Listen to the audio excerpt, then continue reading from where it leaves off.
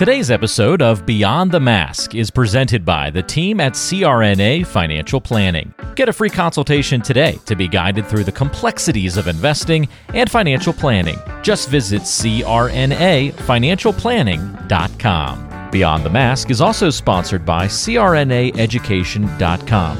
CRNAs, you can get the CE credits you need by just going to crnaeducation.com. They have over 100 AANA prior approved credits, all 4 core CPC modules, and even over 40 pharmacology credits. No subscriptions, it's all online and mobile friendly. Just go to crnaeducation.com. And don't forget, listening to our podcast can earn you Class B credits. For more information on how you can submit them, check out our CE credit tab on our website, beyondthemaskpodcast.com. Welcome to Beyond the Mask, innovation and opportunities for CRNAs and advanced practice nurses, with certified financial planner Jeremy Stanley and CRNA Sharon Pierce. Jeremy Stanley has worked with CRNAs for more than 23 years, and Sharon Pierce is a former president of the AANA and the NCANA. Join us as we leave the operating room and learn the latest in the CRNA and advanced practice nurse industries. Beyond the Mask starts in 10, 9, 8, 7. Good morning, Sharon. Have you had your Seattle coffee this morning? I have, and I needed it after the foundation event last night. You were moving a little slow this morning. I noticed that. Do you want to survive this morning? But it was a fun event. Actually, we auctioned off a podcast. We did. Last night. It was pretty fun. Well, why don't you tell how much it went for? $3,100. To the foundation. Experience to the foundation. That was great. Yeah. We were very happy about that. I thought it was 3, but was it 3? I thought it went 31. Maybe it was somewhere in that neighborhood. Oh, well, if you were wrong, you can add the other 100 to the foundation. What was important about that is that we went for the same or a little bit above what the bottle of Pappy bourbon went for. Was that Pappy? That was Pappy. I did not know that was Pappy. How did they get it? I think Mike got it. Mike Anderson. Oh, yeah. Wow. So I've heard that stuff is awesome. Yeah. I'm not a bourbon drinker. I don't drink it every night, but can't afford to drink it every night. Not at $3,000 a bottle. Oh, yeah. Yeah. Well, we've got wonderful guests with us this morning, and they've been with us before, and we're lucky to have them again. Randy Moore, welcome. Hey there. Good to be here. Good to be there. And Adam Spiegel. Welcome, Adam. Thanks for having me. Yeah, I'm glad you both are here, and we're going to be talking about some of my funnest topics, Sharon. Yes, I know. I'm going to have to take a water hose to you 3. Well, why don't you both, for our listeners, just give a little bit about your background. Adam, we'll start with you, because you're the boss. Right? You're the boss. So I'm Adam Spiegel. I'm currently the CEO of North Star Anesthesia. Been the CEO for about 5 years. And prior to that, spent about 20 years in working for a company called the Advisory Board, which is healthcare research and consulting. We were acquired by Optum, and then got the opportunity to work closer to the patients when I was there with Optum Care, and got the opportunity to come over to North Star in 2018. So I've been a lot deeper in anesthesia ever since. Great, yes. And Randy? I know most people probably know you, but go ahead and give us a brief bio on you. Sure. Randy Moore, nurse anesthetist. I've been in the profession, graduated 2005, and then shortly after that moved into leadership, and I covered a couple different areas. One is in hospital leadership, and then, of course, I got very active in the state and national association at about the same time. So was involved in growing a perioperative service line in central Illinois, starting a pain clinic, kind of getting out of maybe the usual trajectory of CRNA leadership, which was really helpful and transformational for me personally.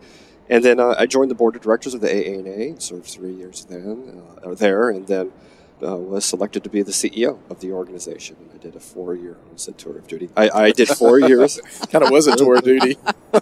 4 years under my belt, and had it was a amazing experience and a real privilege and honor. And then it was time for me to move on, and I wanted to pursue some other professional goals, and happened to started having conversations with Mr. Spiegel here to my left, and the stars aligned after several conversations, and I'm at North Star. I'm just finishing up my second year as Chief Anesthetist Officer, and I'm accountable for clinical operations across the entire CRNA anesthetist workforce and work very closely with my physician counterpart on clinical strategy and building out the workforce and creating great culture and partnering with our operations leadership in running a organization of pretty significant size that's growing at a pretty good clip.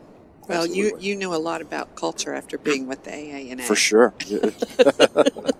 We got a lot of culture. There's a lot of culture and Yes. subcultures. Yes, for sure. Well, today we're going to be talking about the future of anesthesiology. And, to me, that's just so interesting. I know Randy and I used to have conversations about this as sidebars, and you guys have been here with us before and talked about it. But, I think it's something that all of our listeners should be concerned about, for sure, especially new grads and so forth. And, I make my own hypothesis about this industry from my side of the table, kind of watching what goes on from the business side of it, and obviously not knowing a lot about the clinical side. But so today we're going to kind of hopefully mesh those two together, because all three of you know much more than me about the clinical side, and hopefully I can talk a little bit to the business side. So why don't we start off and just kind of talk about real high level, what's happening in the anesthesia business sector right now. Sure. I can jump in here. All right. It's a tough time to run an anesthesia business, and it's a great time to be a CRNA. Yes, it is. So, you have this huge supply-demand imbalance, and, a lot of that has really been driven by the movement from hospitals to ASCs of surgeries. And what that's done is, because it's put a lot of pressure on hospitals to increase revenue, they have been paying little to no attention to their utilization. So they're increasing capacity across the board. And as a result, they're asking for more rooms to be covered, which means you need more CRNAs and anesthesiologists. You then look at ASCs, and they actually are getting more volume. So they're trying to run late. They're starting to run on weekends. So it's not the 7 to 3 job anymore. Right. And it's starting to look more and more like a hospital, which means they need additional staff. They need more anesthesiologists. They're the anesthesiologist heavy ones. People are saying, gosh, the money doesn't work anymore, so I'm going to need CRNAs. So again, it's driving CRNA demand. At the same time that, Randy can go deeper here, but we've had, relatively through COVID, flat CRNA numbers in the country. Now, it's starting to tick up. But I think you've had this challenge with demand. Residency programs for anesthesiologists are starting to expand as well. But again, you sort of had anesthesiologists, as many leaving the practice as coming in. Yeah. So when you have a lot of demand and not a lot of supply, it starts impacting price. And that's where wages have gone up considerably across the board. The problem for an anesthesia company is you kind of want your revenue to go up similarly. Yes. And the No Surprises Act has been really challenging. And I think if you look at a lot of what's been happening in the news to sort of large anesthesia practice management companies, what's happened is payers have started to pay significantly lower. And not just, the 5% that Medicare is paying us less, Right. But you're starting to see 20, 30, 40% less payment per unit from commercial payers than you did in the 2018-2019 timeframe.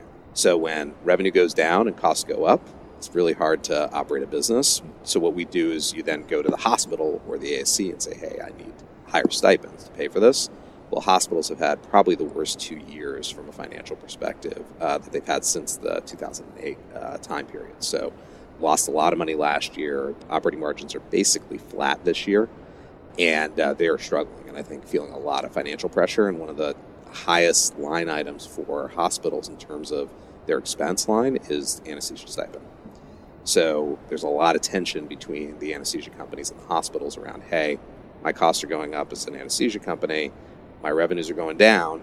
If you want anesthesia coverage, you got to pay me more money. And the hospitals are like, well, why would I pay you more money for the same coverage that I had before? Right. It's a tough conversation. Yeah, it is. And what percentage on average of hospital revenue comes from surgical procedures? I've heard this stat before, but... So it's, from a profit perspective, hospitals get about 80% of their profit from surgery, Okay. but it's only 20 to 30% of the revenue. So it's sort of that's where they make their money. We care more about profit, right? Yeah. Certainly the hospitals do, yes. Yeah. Randy, anything to add?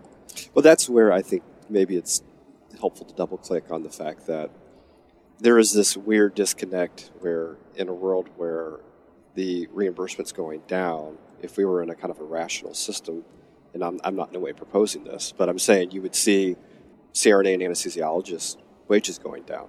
Well, that's the opposite of that is happening, Right. and it's because the operating room is the economic engine of the hospital. So hospital CEOs understand that. They understand that essentially the reimbursement for anesthesia services is upside down, fundamentally flawed, has been and will be for probably forever.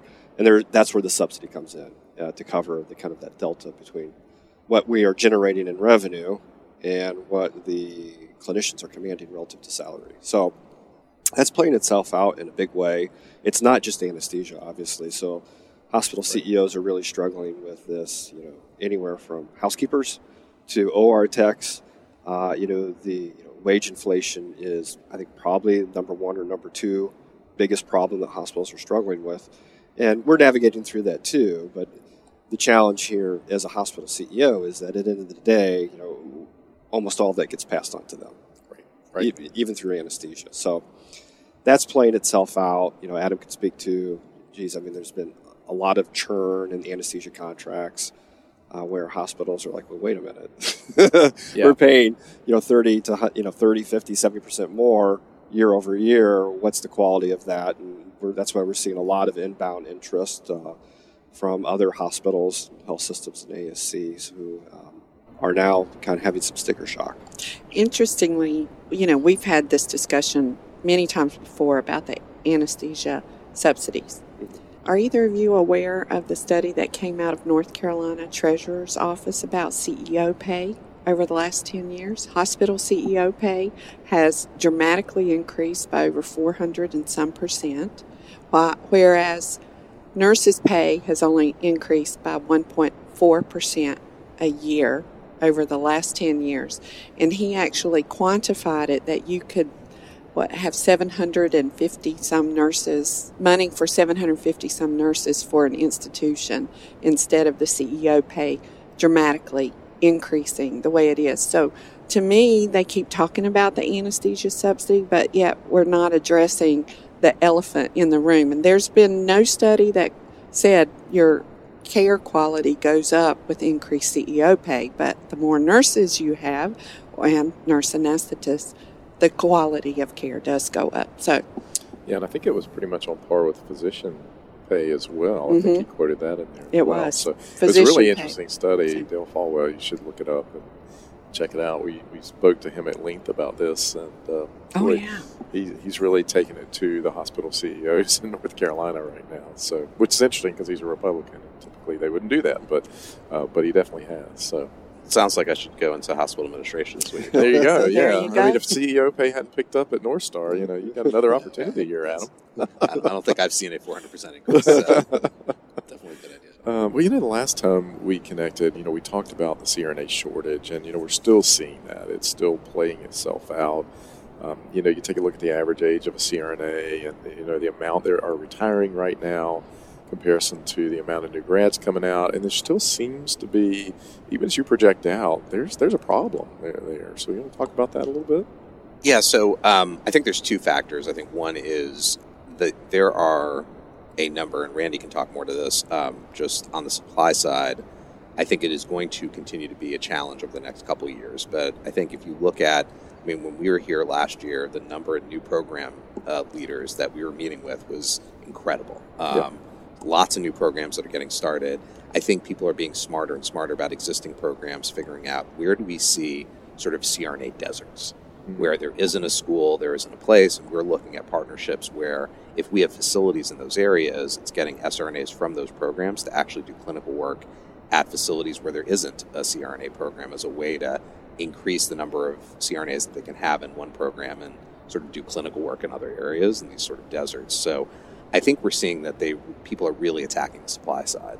There's also the demand side, and I think that's a big thing where we're starting to see, at least in our world, a little bit more rationality from hospitals, where they're saying, hey, I can't afford to just do whatever the surgeon wants. If they're placing on elective cases at 5 o'clock in the evening, the day of, I can't. It's not just anesthesia. It's, to Randy's point, it's PACU nurse costs. It's Right. agencies for techs in the OR. It's just too expensive to do that. Right. And they're starting to talk to us again about sort of OR utilization, throughput, how do we become more efficient? And when that happens, we're seeing hospitals start to say, instead of paying more subsidy, I'm willing to go down points of service. And when that happens, you don't need as many anesthesia providers. So you start to shrink the demand. I think that's going to have a much bigger impact on this than the supply side. Yeah, and many of those conversations where there is, and this is a very different tone and tenor maybe than 2 or 3 years ago, where the idea of decreasing capacity, lowering points of service was, that was never going to Not be a on part the of the table. conversation. CEOs would have a knee-jerk reaction to that. Today, what is really pushing them towards more rational decision-making is we show up and say our costs have gone up 30, 40%. That means your subsidy is going to have to go up. And there has been, and Adam says this well, I'm going to steal this. So, where there has been, during COVID, with all the CARES Act stimulus money, hospital CEOs were looking really good because the margins were fat, right? Right. So, and they put a lot of that money into expanding points of service and all of that. Now, CARES Act money has dried up. Yeah. Margins are razor thin. And many of those CEOs are no longer CEOs, right? And so, or they move them around and someone else comes in and they come in with, the dictate from the board of directors is like, you need to cut costs. So now those conversations, the environment has ripened to have more kind of rational conversations in a way that just was not going to happen 2 years ago. Are all of our CEO partners rational? No. We could tell you some crazy stories for sure, but we're seeing more and more of those conversations occur in a way that is mutually beneficial. Hey CRNAs, it's time to simplify your continuing education. Welcome to CRNAeducation.com, your trusted provider for CPC core modules and a plethora of Class A CE credits. You can explore 43 detailed articles covering various anesthesia topics, all from your favorite device, anytime, anywhere. And with over 40 pharmacology CE credits, meet your state board requirements effortlessly. Whether you need a few credits or everything to recertify, we have what you need. Just complete your credits online without any subscriptions or recurring charges. You can trust in our 100% CRNA-owned platform, established in 2011, ensuring you receive the best in customer service and educational content. Ready to learn? Go to CRNAeducation.com. Making continuing education easy and accessible. And don't forget that support is always a quick email or a text or phone call away. To sign up and learn more, just go to CRNAeducation.com. We talked a little bit about this last time as well, and that is private equity. And we can kind of explain that a little bit for our listeners as well. But you hear about private equity in the news, private equity in anesthesia-related businesses. Let's talk about that a little bit, and why is there such a focus on that right now? There seems to be a lot of whirlwind around that, Adam. Yeah, and it's a funny thing because there are these two huge headlines that I'd say have been the biggest thing that certainly I get forwarded articles all the time, which is the one hand, private equity is driving up prices and these people are awful. Yeah. Poor United Healthcare, is really struggling because these mean anesthesia companies are raising prices. Yeah. And then on the other hand, Envision's bankrupt. Right. Which is the biggest private equity-owned staffing company in the country. So if private equity is making all this money, they're probably not going bankrupt. Right. And the reality is, what it's really about is whether it's private equity or independent practices, for years, and this is not just in anesthesia, this is everywhere, these big payers have a ton of leverage in markets. And if you're an individual small anesthesia group or you're an orthopedic surgeon by yourself, if you're not in network, they're basically going to say, hey, we're going to pay you not, if we're not going to pay you much out of network and you're not going to see any of our patients. Right. So specialties wanted to get together and say, hey, look, if I have enough market share that they can't afford to be without me, that gives me an opportunity to push them in network and get a reasonable price. And that's basically what private equity has done, is it's facilitated a lot of these groups to get together and negotiate better pricing. Right. So yes, pricing goes up when private equity comes in because probably those people deserve to get paid more. And it evens out that relationship. Now, the problem with the No Surprises Act is it basically took all that leverage away. So for a lot of these private equity-backed firms, the whole value that they brought to the equation was, I can get you a better price, and that's gone. And I think for me, the story is a little bit backwards, which is the whole private equity driving up price in anesthesia was a great story 3 or 4 years ago. They can't do it anymore. And the real story is, well, now what happens? Because all these companies were really built around getting sort of the top practices in a city together to negotiate better price, when the reality is what all those companies now have to pivot to is actually doing a really good job of managing anesthesia. And wasn't really that's not their thing, and that's not their that's not been their priority. So for me, it's a little bit of the interesting story in anesthesia is what happens, because all of these companies are going to have to pivot from I'm all about negotiating better price with managed care payers to I actually have to run anesthesia practices really effectively. I got to push on utilization. I got to make sure that I'm creating great culture on the ground and being attractive to CRNAs and anesthesiologists. And that's a pretty tough pivot to make. Tough game. Yeah. I mean, when I think about private equity, private equity never gets it right 100% of the time, which is why they diversify their interests and so forth. And, what happened at Envision, it could happen at other anesthesia providers out there as well. And the interesting part is going to be how that unfolds. Does that mean more opportunities for companies such as yours? Does that mean more opportunities for clinicians out there to go in and negotiate a little on their own? And I think that's going to be the interesting point of this is where does this all go? Yeah, and I think, when you start to look at this, I do think it's going to create this sort of market for groups that really focus on how do I manage a anesthesia practice really well? Because what's happening is it's much more complex than it was even 4 or 5 years ago because of the No Surprises Act and other things that you've got to have a fantastic revenue cycle and you've got to show that I can do this better than a hospital themselves. You've got to create a culture and a recruiting engine where I can recruit better than the hospital themselves. Because in a lot of ways, what you're trying to justify is why would a hospital contract with us versus a hospital just hires all the anesthesiologists and CRNAs themselves. Yeah. That's really the competition now is versus insourcing. And I think that's where you've got to prove that you can manage that practice better than a hospital. Now, the great news is hospitals are terrible at managing. Kind of like the government, isn't it? Right, exactly. So the competition isn't that strong from an insourcing perspective, but you definitely have to show that you're actually adding value in those areas where it used to be a lot easier because, hey, if I can get better pricing, then I'm going to be cheaper. Yeah. And hospitals are jack of all trades and master of none, really. I mean, you got to put your thumb here, your finger here to plug all these holes. Randy, what are your thoughts? Well, I mean, I think there's so there is definitely when you've seen the stipend needs go up, and in some cases go up significantly. There's understandably a questions like, well, if you're a hospital, why would you not insource the program? Why would you contract with a third-party vendor? And I think it's a very fair question. If I was a hospital CEO, first thing I would be asking is like, well, why can't we do this? And some of them can, some of them can do it, but it requires a level of resources and knowledge and skills that is pretty atypical in the average hospital or health system. And as but it doesn't mean they won't try. And some of them are trying, and some of them are experiencing significant pain as they navigate through that process.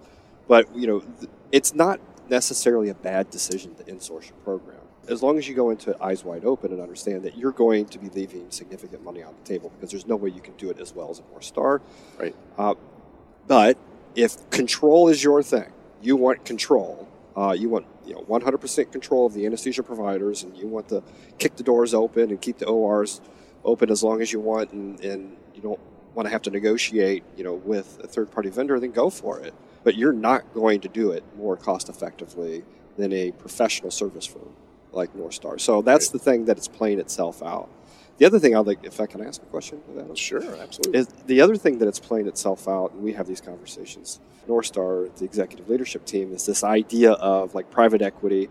And no, we're not a private equity supported firm, and I think we're pretty agnostic about all of that stuff anyways, but there is a material difference between a private equity supported firm and a company that doesn't have a exit plan, right? So private equity, typically, they buy an asset, they have it 3 to 5 years, and they flip it like flipping a house. That's Right. the way it works. Whereas we have a long-term sponsor. How does that, Adam, change the way, or does it change the way that the companies that are not sponsored by private equity behave strategically? Yeah, I mean, I think the challenge, in Jeremy, you kind of made this point, which is sometimes private equity makes bets that don't pay off. Right. And if I was running a private equity firm right now, I would not be spending a lot of time in anesthesia, because when you can consolidate to move price, it's a great model, because I can go in, I can say, hey, I'm going to buy this asset, I'm going to raise price because my costs are going to be the same. So now I've just increased profit, and then I can get out and sell it to somebody else, and I've made a bunch of money. And it's private equity is a lot like flipping houses. It's like you buy a house, you borrow a bunch of money to buy the house, and then you get a 20% return, but I only put in 20% on the house, so I double my money. Right. So that's a great model until it doesn't work anymore. Right. And in anesthesia, it doesn't work anymore.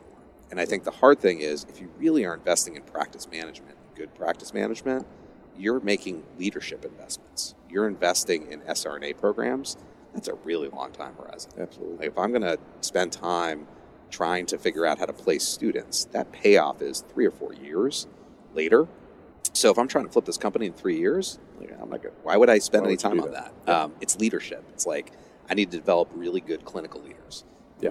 As you all know, that those people don't grow on trees, so you got to actually invest in it. And again, that takes time. That takes a long time to pay off, and it's not great from a private equity model perspective. So I think it is going to be, you'll probably see a lot less private equity money in the anesthesia space over the next couple of years as a result, because they've got to figure out how to make money here. Yeah. And the time horizon doesn't work for them. Well, that interest rates have gone up so dramatically. I mean, private equity is always using leverage and borrowing money either from, individuals, other folks, or the banks. And, at a time when rates have gone up as much as they have, most dramatic rise in rates we've ever seen in the history of the United States, makes private equity a little less lucrative. And there be any deals coming across their table, I'm sure, being scrutinized to the max right now. So you also mentioned, the Surprise Billing Act, several times. So let's talk about that a little bit, and maybe give a little background for our listeners who might not know exactly what that is, and how is that impacting? You mentioned it was, but how is that impacting anesthesia? Yeah. So the best way to think about it is, originally the whole point of the No Surprises Act is, hey, there are certain areas where the whole in-network, out-of-network thing is on the patient, right? So I have to pay more money if I'm going to go to an out-of-network provider than an in-network provider. And I'm making that active choice. So if I'm going to go to, Dr. Moore, my orthopedic surgeon, he's out-of-network. I'm going to pay. I'm actively saying, look, Randy's fantastic, and so I'm going to go to him, even though he's going to be more expensive for me. Obviously, that's probably not true with Randy. So he's the cheap in-network provider, so I'm going to go to him. Yeah. And he does a surgery at a hospital that has an out-of-network anesthesia provider. I don't have a choice on who my anesthesia provider is. Right. So the fact that I'm paying more for my anesthesia at hospital A versus hospital B really isn't fair to me as a patient. So the whole point of the No Surprises Act is, hey, let's see if we can fix that problem. I think the issue is how they fix that has not played out. And basically what they did is they put all the power in the hands of the payer. Because previously, again, on the orthopedic surgery perspective, if I'm an orthopedic surgeon and my costs go up 20%, I go with my other group partners to United and I say, hey, United, my cost went up 20%, I need 20% more. And United says, I can't do that. That's terrible. I'm going to have to go to my employers and do that. And you say, okay, well, then I'm going to go out of network and I'm going to charge you 40% more. You decide. And United says, whoa. Hey, let's have a conversation. Sure. And you negotiate a price increase. Right. Right now in anesthesia, because of the No Surprises Act, hey, our costs have gone up 30%. We go to United. We say our costs have gone up 30%. We need more. And United says, no, I can't do that. And we say, okay, pretty please. Because I can't go out of network. Right. They say, you know what, Adam, I'm glad we had this conversation because anesthesia is really expensive. And I'm actually going to change our contract. So I'd like you to take a 20% reduction in anesthesia prices. Because if you don't, I'm going to kick you out of network and I'm going to bring you back in and I'm going to pay you my QPA, which is 40% lower than what I'm paying you now. And so I have to say, oh, please, United, only give me a 20% price cut. And you're seeing this happening, North Carolina, groups across the state got a letter from Blue Cross and Blue Shield in North Carolina that basically said, hey, if you don't voluntarily take a 20% price cut, we're going to reduce your contracts by 40%. These are in-network providers. So what's happened with the No Surprises Act is all the power is now in the payer's hands. The only recourse is to go through the IDR process, which is the Independent Dispute Resolution process, which theoretically you say, hey, United used to pay us $100 a unit. They're paying us $50 a unit now. That's not fair because we can't afford to provide anesthesia care at 50% less. And an independent arbiter is supposed to say, okay, should they get $100 or should they get $50? And their job is to award it appropriately. And when you look nationally, the anesthesia groups have been winning around 75-80% of these IDRs. So that is the right thing. The problem is it costs so much money to go through the IDR process. And right now, CMS had changed. It used to be $50 per sort of arbitration. It's now $350 per arbitration. So if you think about a typical case, if I was getting paid, on, say, 10 units, or let's say 8-unit case, it's $800 that I used to get paid. If it's $50, I'm getting paid $400. Well, if I have to pay $350 in fees before I win or lose, I mean, at best, I'm making $50 more. Like, it's just not worth it. And because of the way that they've set up anesthesia, you really can only arbitrate one case at a time. So that's been the real problem, is that basically the government has sort of said, I don't want to deal with this anymore, so we're going to raise prices so high that anesthesia really can't afford to run these things through the IDR process. Wow. So let me guess, the health insurance industry lobbied for this, and they supported this bill for sure, because they put the power all back in their hands. Yes, and and again, I think and I think it's something that we probably as a profession didn't do a great job at. I think a lot of and that was part of I don't know if you remember at the time, but the lobbying efforts were led by a lot of the private equity-owned companies, and that sort of backfired. Yeah. And then, I think the ASA has largely said we're going to win on rulemaking. And as you know, there are other issues that the ANA is dealing with at the same time around rulemaking. Yeah. When you rely on rulemaking, you're sort of crossing your fingers that the government entities are not going to be influenced by, payer groups and other people to write those rules. And as a result, it's not so much that the No Surprises Act is bad, it's the rulemaking around it has made things sort of tilted the scales in favor of the payers. Yeah, Sharon, I've heard you talk about that before as well. Oh. You might get something passed, but the real work comes in. Rulemaking, and that's where the ASA has been taking us out to lunch as an organization. So we've talked about several issues, but Randy, how is all of this truly impacting hospitals and their relationships with anesthesia companies and anesthesia clinicians? Well, I think part of it is what we've already talked about, is that these are difficult conversations, even with the best relationships. So if you have a partnership with a hospital, or even a long-standing partnership with an executive who's been in seat for a while, there's a high level of trust.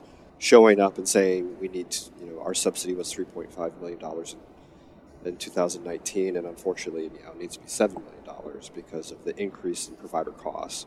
That's a difficult conversation to have.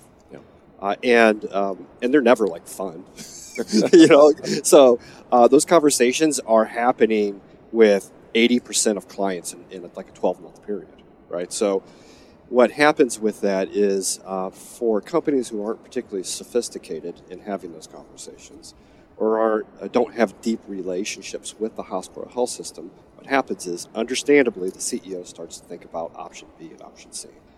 So you're seeing that churn that we referenced earlier, where there's been a lot of, there was a very transactional relationship between the anesthesia firm, the third-party vendor, and the hospital, and now that they're asking for a significant increase in subsidy, it becomes very easy to explore other options, including hiring North Star or insourcing. So that's playing itself out, and that will continue to do that for a while.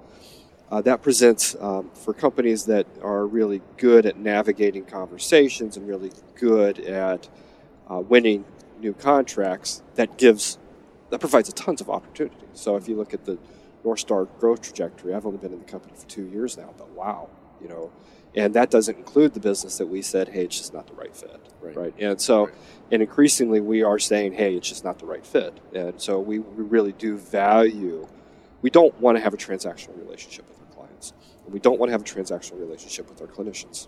Right. We want partnership because we have a long-term orientation. We want to create great culture. We want to deliver a great service. And believe it or not, that flywheel actually works.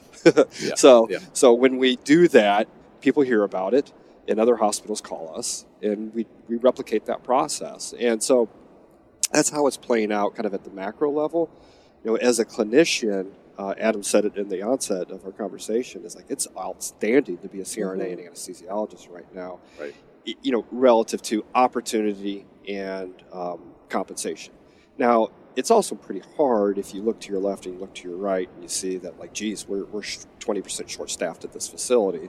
Right. That means CRNAs and docs, even though they're making a lot more money, are often working a lot more. And that's hard. And so burnout is a real risk. So I think, as we look at, and maybe we should unpack this just a little bit, as we look at how supply-demand will equilibrate over time, because it's a cycle. It always does. There's no reason to think it won't ever. Hopefully, there'll be a calibration of, like, yes, compensation growth will, at some point in time, not necessarily decline and maybe not even plateau, but it will be less frothy. Level out. Yeah. And hopefully work-life balance for some of the folks who are working harder will start to calibrate as well. Today's show is brought to you by the folks at CRNA Financial Planning, an independent consulting firm that offers financial planning services exclusively to CRNAs and their families. From planning for a child's future college expenses to building a predictable income stream in retirement, the firm is committed to offering you comprehensive financial services, customized to fit your unique needs and objectives. If you have questions about your financial future, get them answered. Call the team at 855-304-3748. That's 855-304-3748. Or go online to crnafinancialplanning.com. So what is North Star exactly doing about your culture? I keep hearing you say this word.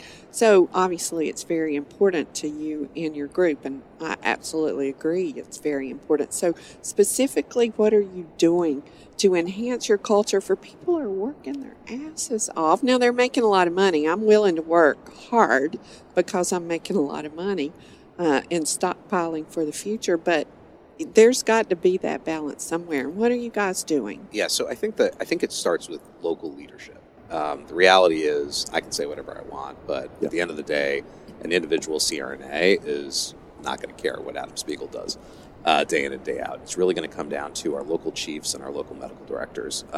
And one is, how do we make sure that they understand enough about the economics so that they can be good facilitators with the facility? The other thing is, how do we make sure that they're working really well together? And I think I go around the country and I meet with a lot of our different practices. I could walk into a practice now and it doesn't really matter how good, bad, or indifferent the hospital administration is. If the CRNAs and the physicians are in the same lounge, if they are together, if they are supporting each other, people are going to be happy. When they're in separate rooms, when you sort of see that I've got my physician problems and I've got my CRNA problems and never the two shall meet, those are bad cultures and those are not working well. And I think where we are really pushing is, hey, how do we create sort of a one-team mentality? But that starts at the local level. So I think that's one big piece. I think the other thing is just the days of everybody has the same shifts, everybody has the same call coverage. That's not what people want anymore. And we've got to come up with much more creative ways of doing things. You may have some people want the 24s. You may, find that, hey, we've got to have both, 8s and 12s and 24s, and we've got to be flexible that people are going to want to flex up. They might graduate and they want to make a lot of money to pay off loans. Right. And then, they may be focusing on family and want to step back. And then they might ramp up into other, they want to do leadership. They want to focus on quality. How do we as an organization allow somebody to sort of move in and move out and be able to have that flexibility in their lives as well? Because I think, when we think really long term, we want people to be able to create they can create a career at a facility at North Star. And we're trying to figure out ways that we can be more flexible about that. And I think that's a key, especially with the younger generation coming out right now. I mean, they're more concerned about quality of life. They're very open and vocal about telling you about what they want. And, every hospital, every organization out there is going to have to learn how to deal with that. And as you say, I think flexing and being able to come in and go out, it's a reason right now we hear a lot of people leaving the hospital to go 1099. One, they're making a lot of money. Two, they've got more flexibility and life choices out there right now that, they'd like to pursue. So, I agree wholeheartedly with both of those. So. Well, before we go further, you keep talking about growing leaders locally, and I have a sense that's probably part of your job, Randy. And that's something that you had put forth within the AANA. So give us some specifics on what you do, what resources you put to that. Because what if I'm listening to this and I think, hey, I want to go to work in a North Star Anesthesia because I have this opportunity. So what do you do to grow those leaders? So there's I think and it's understandable that in a world where there's a lot of disruption in the workforce, and folks are working hard and they're working long hours. There's this conversation around, well, we need to kind of lower our expectations and standards for leaders. And I think our hypothesis is actually the opposite of that. In a world where things are hard, leadership becomes even more important. So it is being really intentional about identifying leaders who have the values and the philosophy that align with our values and philosophy, right, which are very culture-oriented. And then you put those individuals in positions to be successful, and you give them support. There's also accountability, right? So if a leader is not meeting expectations, the easy thing to do, which is the wrong thing, is to kind of look the other way and say, hey, it's a warm body. There's no one else there that wants to do it. And then that is a very myopic, short-term kind of orientation that creates significant pain and suffering at that site, right? So, so where we are, I think, probably on the cutting edge, at least in our business sector, is we have every year we sit down, and this is a very rigorous process where we have a conversation about every single clinical leader and operations leader in the company. We do a talent review, and we put these individuals on a 9-box assessment. And high performers, high potentials, we put them in positions of leadership to grow. We will flag them. We will promote them faster than other individuals. We will put them through leadership development. And we have a North Star Next, which is a leadership development cohort that we have. And quite frankly, we incentivize them based on their performance and their growth within the company. And so I think that having that all requires persistence and patience. So because that stuff does not pay off in a year. It takes a couple of years for you to start to really see the results, and we're seeing that for sure. So I would say having a laser focus on leadership, actually elevating expectations and accountability for leaders at all levels, from the site level leadership to the regional to the senior level leadership team, has, I think, positioned us very well. Everything rises and falls on leadership, to be sure. And whenever you've got a poorly performing company and they come in to assess you, what's the first thing they do? Fire the CEO. Yeah.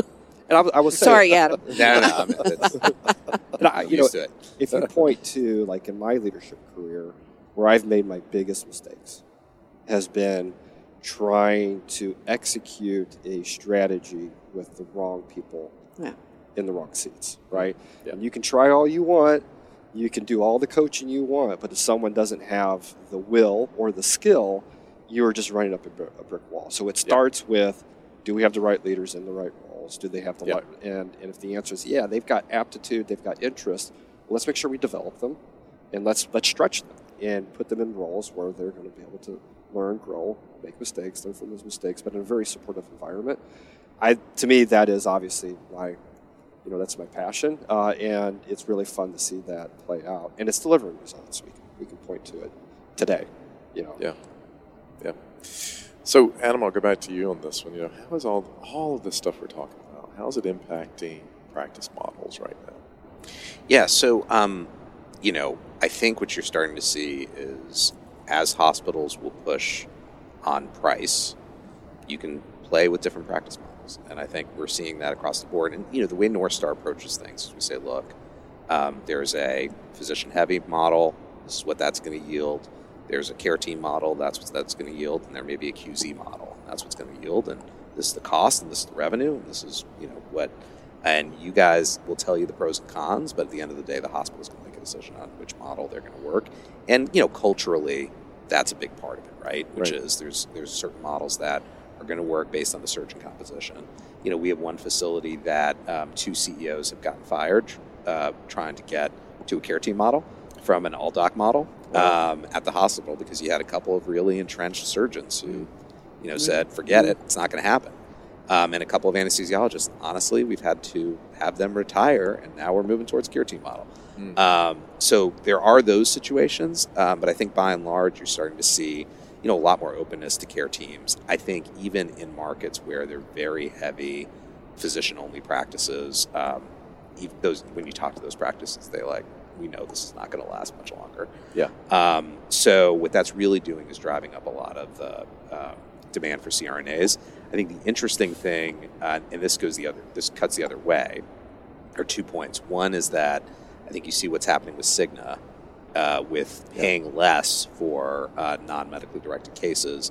When you start to see that, it does change the equation, and it limits what you can do from a practice model because the cost of CRNAs keep going up. And in an honest moment, it is cheaper for us to have a physician sit a stool than it is for us to pay a locum CRNA.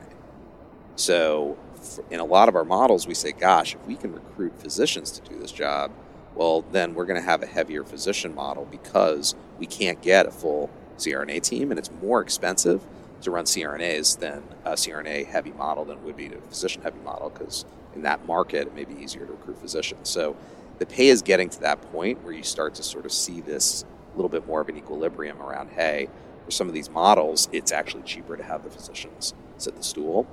So that's how the easy is it to find that? I mean, that's regionalized. Yes, in the southeast, you can forget that. Where I'm from, there are certain states where Texas is a good example of one where you cannot find a physician. Yeah. But there are other states where you actually it's just the CRNAs have gotten so. Demand's gone up so much, and you have a lot of these ASCs, if they're running CRNA only, that actually there are some docs that you can find that a little bit easier. Yeah. And you're comparing, a W-2 physician to a 1099 CRNA. Right. Yeah. But you can also, part of the thing is it comes down to hours. You're a salaried physician. That salaried physician may be working 50, 55 hours. If you're paying a CRNA, yes, you're paying them less, but that's at 40 hours. If they're working overtime, even some of the premium pay, you start to say, gosh, there's not that much of a cost difference anymore. Right.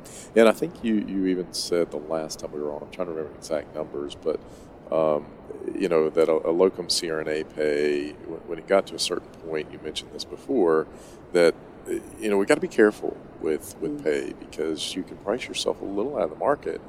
But then in a supply-demand problem like we have now, what happens in that scenario? If you can't find an anesthesiologist and you can't find a CRNA, and you've got to pay more to get them.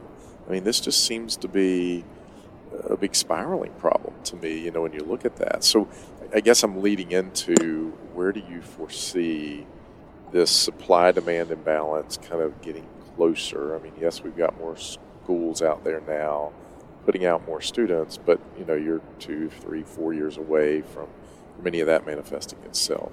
Yeah, what I'd say is if you actually look in the markets, we are finding that the first sign is that locum pay is stabilizing. And that basically tells you, for whatever reason, the markets We've reached that yes, point. We kind of are at that point. And then what you're starting to see, and we've seen this, is that as we start hiring new grads, it's actually harder to be a locum CRNA because you actually start having to look a little bit more for work. The phone's not ringing like it used to. And you also get a little bit of, and this is one of the things I'd say, which is both hard, it's the good news is you make a lot of money. The hard thing is, culturally, most people want to be part of a team. And they want that consistency, especially sort of newer grads. It sounds great to be a 1099, but, there's some safety issues. Like if you're going from hospital to hospital, you don't know where things are. Right. You're working with new surgeons every day. You don't know who the anesthesiologist is who's, maybe giving you more oversight than you want or less. And that can be a little scary. And I think you're finding that people are saying, gosh, if I can make good money as a W-2, I might be willing to do that. When that starts happening, then again, it's sort of this cycle of there's less of that 1099 demand, and it drives more 1099s into W-2. So we haven't gone all the way to that point, but we certainly are seeing a lot of stabilization on the locum side, which kind of portends that we are getting a little bit more towards Randy's equilibrium than we probably were even 12 months ago. Yeah. Randy? Yeah, I mean, I don't want to bring any math to the conversation, but I would say that, which is not my MO. So if we, just from a number perspective, on the supply side. So in 2022, there were 2,711 CRNAs who entered the workforce. Yep. That same year, 3,300 matriculated into nurse anesthesia programs. So if you extrapolate that out, in 2025, we're going to see 3,300, 3,200 CRNA enter the workforce. And so that's a material increase. And now that's just in 2025.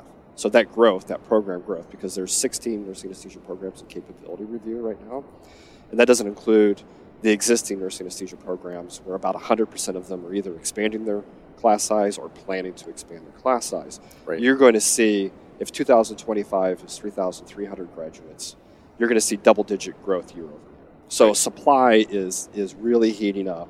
You're going to see, and I know some CRNAs are probably listening to this and saying, oh crap. Here we go again. Yeah. But they always 2008, fuss about 2008, that. yes. So now what we are working on, and in an honest moment, don't really have very good data. So this is like how many, because we know that it is an aging workforce. Right. How many people are going to be leaving? Why did you look at me? No, I did not look at you. So all of that is to say is workforce predictions are inherently flawed. Right. They're very difficult. I paid $500,000 for one when I was at the AANA that was useless the moment it was published. Yeah. So I would say that we are, cautiously optimistic that there's going to be, we're going to continue to see a path towards more equilibration in markets. Yeah. Where I would push folks who are in the business of employing CRNAs and anesthesiologists, what we see is in a world where there's a supply-demand imbalance, cost goes up. But that can't be your only lever that you pull. And there's a lot of folks who are in our industry who are just pulling the compensation lever. Right. And in some ways, in many ways, they're throwing money at culture problems. We have a multi-front approach, which is we do believe CRNAs and anesthesiologists should be compensated competitively and appropriately. But we also want them to come to work and enjoy their work. And I think that's kind of the thing that I think is critically important. And it's difficult to have that focus when you are, because it's hard out there. If you're in our business, it's hard. You're in a knife fight, every day trying to staff facilities and negotiate with clients and all of that. Thinking both in the short term and the long term is really hard. Yeah. Well, I look at this and say, I think CRNAs are still in a great position. Mm-hmm. Like anesthesiologists are in a great position. I mean, we got a lot of things that are pointing towards, more surgical procedures. I mean, we've got an aging population. You typically need a little more maintenance as you get older, so you've got that. You do have a lot of CRNAs. I think the average age is 51 right now that are going to be retiring in the next 10 to 15 years. So you're going to have to replace them. So I think there's still a lot of opportunity out there for CRNAs, not only W-2, but 1099 positions as well. And I kind of agree with what you said, Randy. I don't see those salaries going down. It's kind of like inflation. Once you get inflation into the economy, it doesn't go away. You can't tell the guy that you were paying $15 an hour last week that inflation went down, you're going to pay him $12. You can't do that, So once it's in, it's in. And I think that's what we'll see with CRNA pay and anesthesiologist pay, is it'll level off. Maybe get a little dip at some point, but still ultimately kind of trending, on a more relevant trend line than straight up like it has, the past few years. So, well, I've been in the business 31 years. I've never seen it go down. Yeah. 31 years. I've seen a lot of cycles, supply and demand cycles in 31 years, but I haven't seen pay go down. I mean, listen, what I started out as my beginning salary as a brand new CRNA, these kids wouldn't even roll out of bed for it. They wouldn't even turn over and turn off their alarm clock for what I got paid. Yeah. No, definitely a different world these days. But As we conclude here, guys, anything you want to get across to our listeners, or anything else you'd like to add? I think, it sounds, I don't know, I'm kind of reflecting on our conversation, and I hope it doesn't sound too doom and gloom. I think the takeaway for us is it is absolutely a great time to be going into anesthesia. I've got 3 kids. If they ever listen to me on any of the advice I give them, I would say, please give serious consideration to being a CRNA or anesthesiologist. I could recommend that without hesitation. Right. And I don't think that's going to change. Right. So despite all of these kind of like business things that we've been talking about, that's going to play itself out. The disruption is going to play itself out. And at the end of the day, if you're a CRNA or an anesthesiologist and you're listening to this conversation, you should feel really good about where things are going. If you are an employer of CRNAs and anesthesiologists, you should feel pretty bad right now. Get your knife out. This is like, we talk about this stuff, and I'm going to shut up in a second. It's like, we're all about competition. Competition, because competition improves things, right? So we invite the competition. I think, and it only benefits clinicians, and we, as a clinician, I want clinicians to feel like they are valued and they're respected and they earn a good salary and all of that. And so all of this competition we've been talking about, I think, is actually a good thing, even though it's painful for us navigating through this. But I have a pretty high degree of confidence that under Adam's leadership and the team that we have, that we'll be successful. So I think those are the things that, I think about, it's really a good time to be in the profession, and that I don't think is going to change for the foreseeable future. Yeah. And the only thing I'd add is it is great. So one, don't underestimate your value. As a CRNA, you are an incredibly valued resource.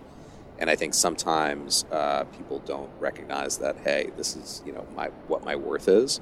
So you should recognize that.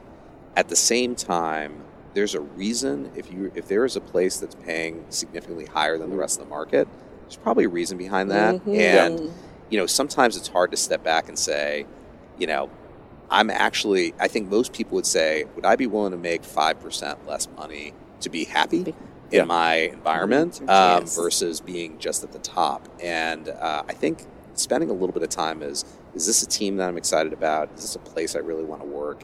Can I see myself being happy here for the next 3 to 5 years? People should be asking that question much faster than, what exactly is the hourly rate? Right. And I think that's the other thing that I think people are missing right now. No, and I think that's great. And it's good to end on that because, it goes back to what I said earlier. This younger generation are choosing happy, quality life and life balance over money. And, I'll kind of end on this, but, some of the most miserable people in the world have the most money. So it's not always about money, and you heard that come from me, Sharon. I know, I can't believe it. But this has been great, guys. We could keep you, or I could keep you all day. Sure. I mean, Sharon's just sitting here looking at us all with glazed over eyes. But no, well, they hit culture. I'm all about culture. So. Yeah. But anyway, thank you for your time, Adam. Appreciate you being here, Randy. Always a pleasure to see you, and Sharon. I think it's a wrap. Well, I do want to point out. No, it's not a wrap. No, not quite. Okay. This episode will be the last episode, so you're listening to it on December 28th. We taped that in Seattle.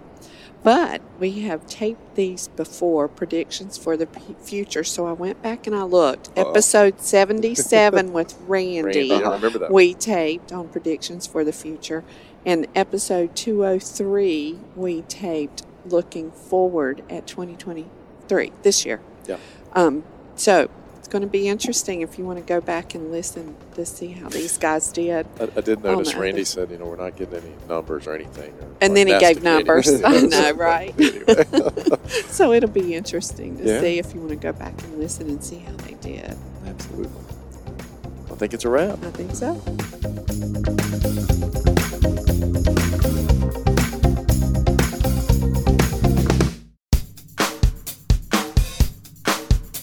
Attention all certified nurse anesthetists. Are you in need of a reliable and quality continuing education option? Well, look no further than crnaeducation.com. We are an NBCRNA recognized provider, offering all 4 core CPC modules to meet your certification requirements. You can choose from more than 100 AANA prior approved Class A CE credits, with 43 articles covering a wide range of anesthesia topics. Need pharmacology CE credits? Well, we've got you covered there as well, with over 40 pharmacology CE credits available. All credits are completed online and are mobile friendly. Choose articles worth 1, 2, or 3 credits. There's no subscriptions, no hidden fees, just the CE credits you need when you need them. Owned by CRNAs since 2011, you can trust in our commitment to your education. And customer service is always a quick email or phone call or even text away. To sign up and find out more about our education options, visit crnaeducation.com, your partner in continuing education. That's crnaeducation.com.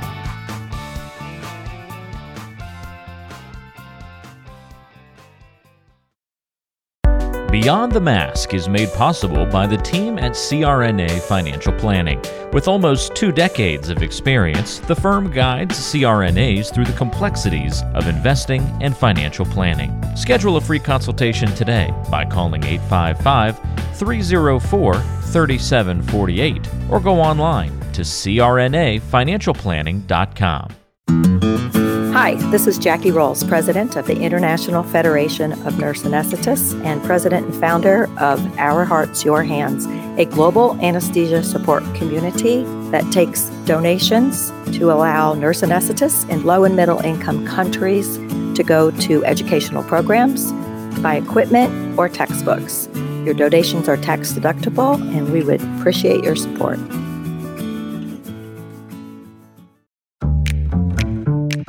Be sure to subscribe to the show on Apple Podcasts, Google Podcasts, Spotify, Stitcher, and anywhere you like to listen to shows. Also be sure to check out BeyondTheMaskPodcast.com. Each episode is posted there with a corresponding blog post, and we timestamp important parts of the episode to help you quickly get to the content you're looking for. Also check out the special series section on the site. You can follow along and catch up on the CRNA History Series, episodes specifically about political conversations in the industry, or try the CRNA Personal Finance Series. It's all on BeyondTheMaskPodcast.com. And if you have a question for the show or want to be a guest, or even suggest a particular topic, fill out the contact form on the site or send an email directly to us at info@BeyondTheMaskPodcast.com. And lastly, let's take the conversation social. Check out our Beyond the Mask podcast Facebook page and Facebook group.